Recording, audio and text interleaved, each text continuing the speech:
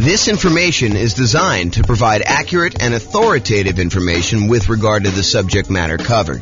It is offered with the understanding that the presenters are not engaged in rendering legal, accounting, or other professional services. If legal advice or other expert advice is required, the services of a competent professional should be sought. Welcome to the Yonkers Real Estate Investing and Real Estate Financial Planning Podcast. Learn all about investing in real estate in Yonkers, New York, with a combination of real estate financial planning and modeling with numbers specific to Yonkers, plus syndicated, more generalized recordings of live and pre-recorded real estate investing classes, not all of them specific to Yonkers. Be sure to stay tuned after the podcast for a message from our sponsors. Well, good morning and welcome, everyone. I am your host, James Orr, and today we're continuing with the series we have on improving cash flow. We find ourselves in a market where prices have gone up very rapidly over the last few years, maybe not so much in the last year or so since interest rates have gone on a tear, but interest rates are up a lot and rents are up, but they're lagging a little bit behind what the increase in price and the increase in interest rates have done to cash flow, such that cash flow is not as great as it was if you were acquiring the same property a year ago as it is today. And so cash flow has become more important than ever, and yet harder to attain than ever. And we need some additional strategies to improve on that cash flow. And so this is the series we've been doing on how to improve that cash flow. And we've covered so far a bunch of the different stages of acquiring a rental property or owning a rental property. And I've broken out how to improve cash flow into those various stages. So for example, we covered all the different strategies you can use to improve cash flow or cash now when you're searching for properties. We've already covered that in a previous class. We've covered all the strategies to improve cash flow when you're financing the property. We've covered the strategies when you change the strategy that you're using and when investing, going from short-term rentals to long-term buy and hold, or, renting out, house hacking or something like that. So we talked about all the different strategies you can change to improve cash flow. Talked about improving the property to do cash flow. We've talked about how to improve cash flow during the stage when you're marketing the property for rent. And we've talked about all the ways to improve cash flow when you own the property. Now we're going to talk about the last section, which is all the different ways to improve cash flow when you are renting the property. So this is all the stuff related to when you're renting the property. So let's jump right into it. I've broken down this stage into 5 different subgroups. So for example, I have a subgroup for when you add different services, when you add additional services, or when you add done for you services. I have a subsection for charging appropriately, billing back tenants for the things that they really should be paying for, or tiering rent by credit score, or collecting pet rent, things where you are not necessarily charging your tenant appropriately for doing that. I've got a whole section on convenience billing, changing the frequency of when you bill, getting them on or off auto pay, giving them a discount for on-time payment versus charging a late fee, and changing the term of when you do bill as another example of convenience billing. Then we've got a whole section on timing, giving them notice starting early to test high rents and renewing during peak season. And then finally, there's a miscellaneous section for making sure that your tenants have renter's insurance. And so let's jump right into those because I want to make sure we get them all covered, and I have a few things to say about each one. All right, so let's talk about the group of adding services. And I think these two are related. There's the additional services that you can add to offer to your existing tenants where you can increase your rent. So as a really simple example, can I add a high-speed internet and charge extra for offering that as an additional service to my existing tenants? As just one example. Or the second one here is done for you services. Can I offer them a done for them service where they wouldn't have to do stuff anymore? For example, let's say they live in a single family home and normally they would be responsible for lawn care as part of renting that particular property, but we could add a optional or maybe mandatory service for them to have the lawn service taken care of for them for an extra fee. And the extra fee can be more than what the person we are outsourcing it to would charge. There's a little bit of overhead and oversight that you need to do, and a little bit of risk, honestly, that they won't pay, or there'll be vacancy or whatever it is. So you should charge a small premium for offering additional services, additional done-for-you services. But you could do stuff like lawn care or snow removal or house cleaning, or whatever other services that they might find valuable based on your knowledge of them as your tenants and what they might want. Okay, so either offer them additional things like high-speed internet or whatever you're doing there, or done-for-you services. The next group is charging appropriately. I don't know how many times I brought clients out to look at a property where the current landlord is not billing back for utilities. They're renting their properties and they're saying, water is included in rent, or electricity is included in rent, when you could measure the utilities and bill the tenants back separately for these extra utilities. So if the clients of mine that are looking at these properties, they see that as a way to immediately get higher rents and increase the profitability of their properties. And so if you are one of those people that are not currently billing back for a utility that is being provided to your tenants, and you're sort of just lumping it in with rent, you may want to break that out separately and charge that back to them, bill back for the services. And these can be things like things that are already included in an HOA fee. So, for example, there are some neighborhoods around here where the homeowners association includes garbage pickup as part of the HOA fee. But garbage service is something that typically tenants would pay for. And so I think you could, and definitely check with your attorney on these things, don't believe me, but I think you can and should break out the cost of what it would cost them to have the garbage and charge that back to offset some of the expense you have as part of the HOA fee that you're already paying to get the tenant to pay for their own garbage service. Or things like in our area, we have a thing called non-potable water, where we can use that water in order to water the lawn. However, it's not drinkable water. It's only used for watering the grass and sprinkler systems and stuff like that. And so sometimes there's an extra fee for use of that water. It's usually cheaper water than getting it from the city that is drinkable water. But your tenant is responsible for watering the lawn, and they should be paying for that service. So you should bill it back. Another example is electricity. Or if you're already grouping water in, if you only have one water tap coming in, you've got a 12-plex. I know a lot of times landlords are saying, hey, look, the water is not metered individually, so I can't go and charge that. No, I think you can actually prorate it. You can make it so that it's divisible by the number of units or by the number of people that live in the unit. Talk to your property manager or your attorney to make sure that that's legal in your particular area, that it's justifiable that you can do that. But I think that's completely valid. What about tiering rent by credit score? It's a controversial one in some ways, right? But if someone has a really, really good credit score, might you give them a discount because they are more likely to pay on time, less likely to have problems with them staying in the property? Or could you say to somebody who applies and you say, look, or normally our credit score cutoff is 650. If you have less than a 650 credit score, we don't usually rent to you. They say, hey, is there anything we could do? My credit score is only 640. And you say, well, I might be willing to rent to you, but I would need to charge either an extra security deposit or an extra non-refundable fee, kind of a risk premium, or, for $50 extra per month in rent, I could see, that being a way to offset the credit score kind of rule there. So you can go ahead and advertise the higher rent for someone who has great credit, and you could tier rent by different credit scores. Now, again, I would check with your attorney. This one seems a little controversial. It's not what I've done. This one could be controversial, though, as far as tiering rent by credit score. What about pet rent? If you allow pets, first of all, I should say this. I don't believe we as landlords can charge a fee large enough to cover the extra costs, the extra damage that we might see from a pet.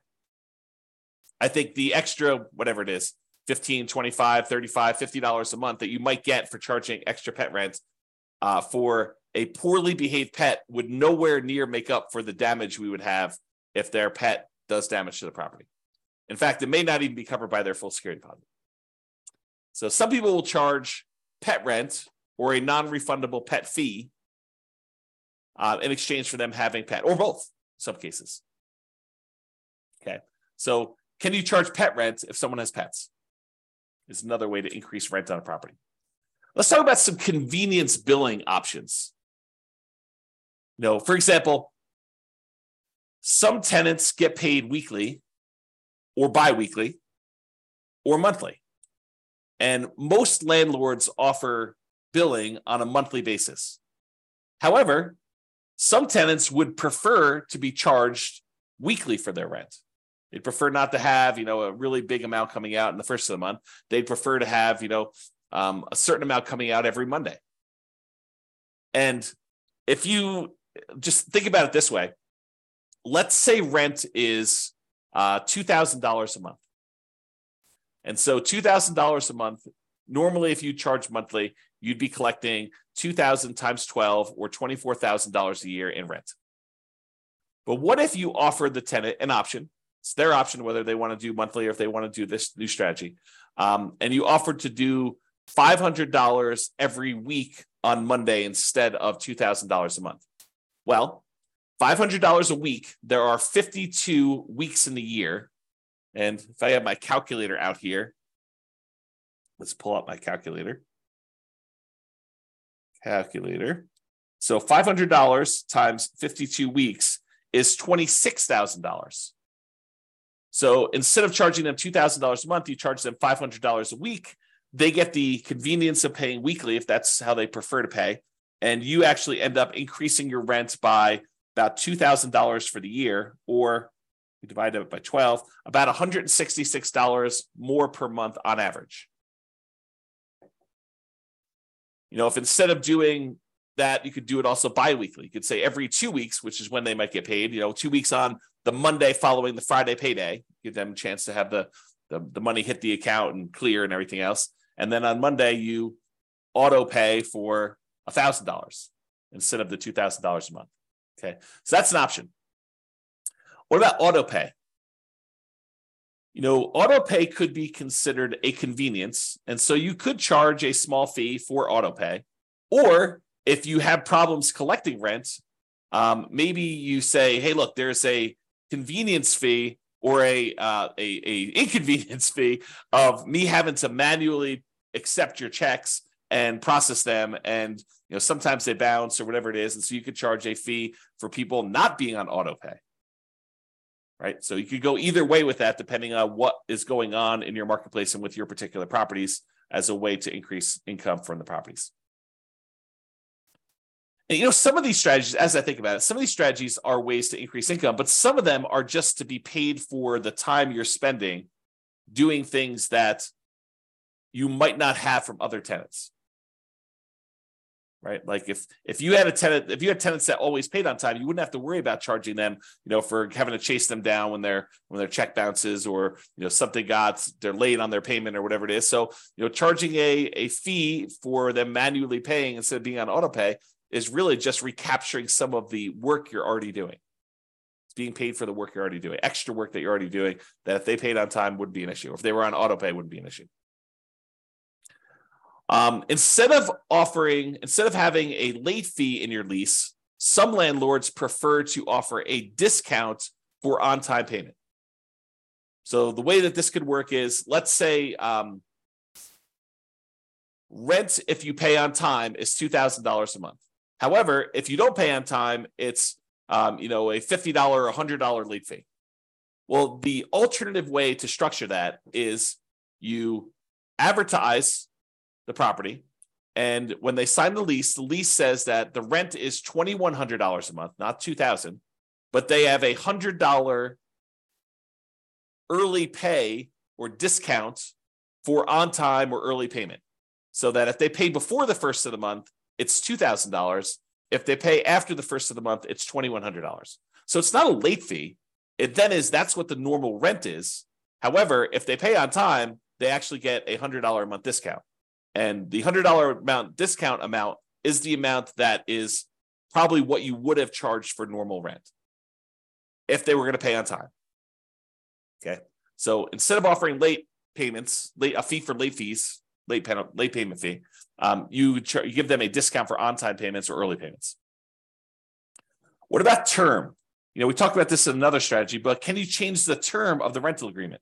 Are you going to rent to them by the day or by the week or by the month instead of doing a yearly lease? The biggest example, this most common example, is short-term or vacation rentals. Change the business model to be billing at different periods of time.